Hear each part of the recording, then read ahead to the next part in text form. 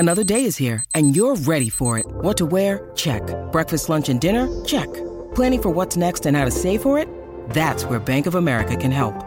For your financial to-dos, Bank of America has experts ready to help get you closer to your goals. Get started at one of our local financial centers or 24/7 in our mobile banking app. Find a location near you at bankofamerica.com/talktous. What would you like the power to do? Mobile banking requires downloading the app and is only available for select devices. Message and data rates may apply. Bank of America N.A., member FDIC. Jameson on straight, bowled it! He's bowled it! Smithy's Cricket Update, thanks to Resene, New Zealand's most trusted paint brand.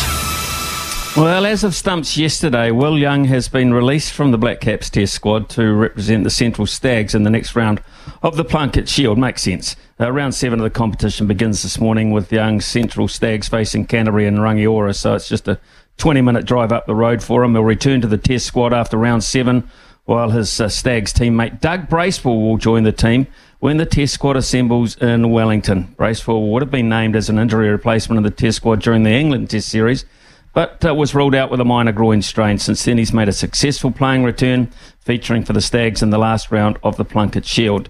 Black Caps coach Gary Stead said the changes were about giving Young match time and bringing in a different set of bowling skills.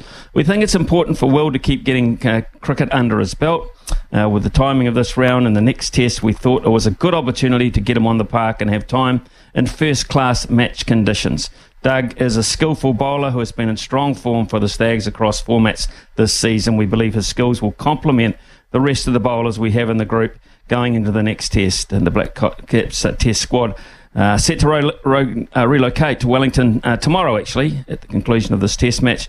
And that's where Doug Bracewell will join the team at that point.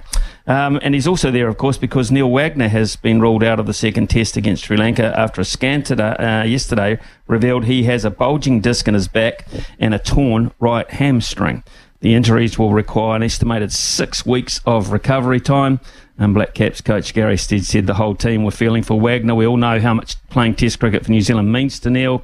We're all disappointed to see him sidelined like this. The fact is, he's still hoping to play on. Carrying these injuries shows you just how determined he is to try and give his all for the team if required. Wagner will be available to bat on the final day of this test today if required, weather permitting.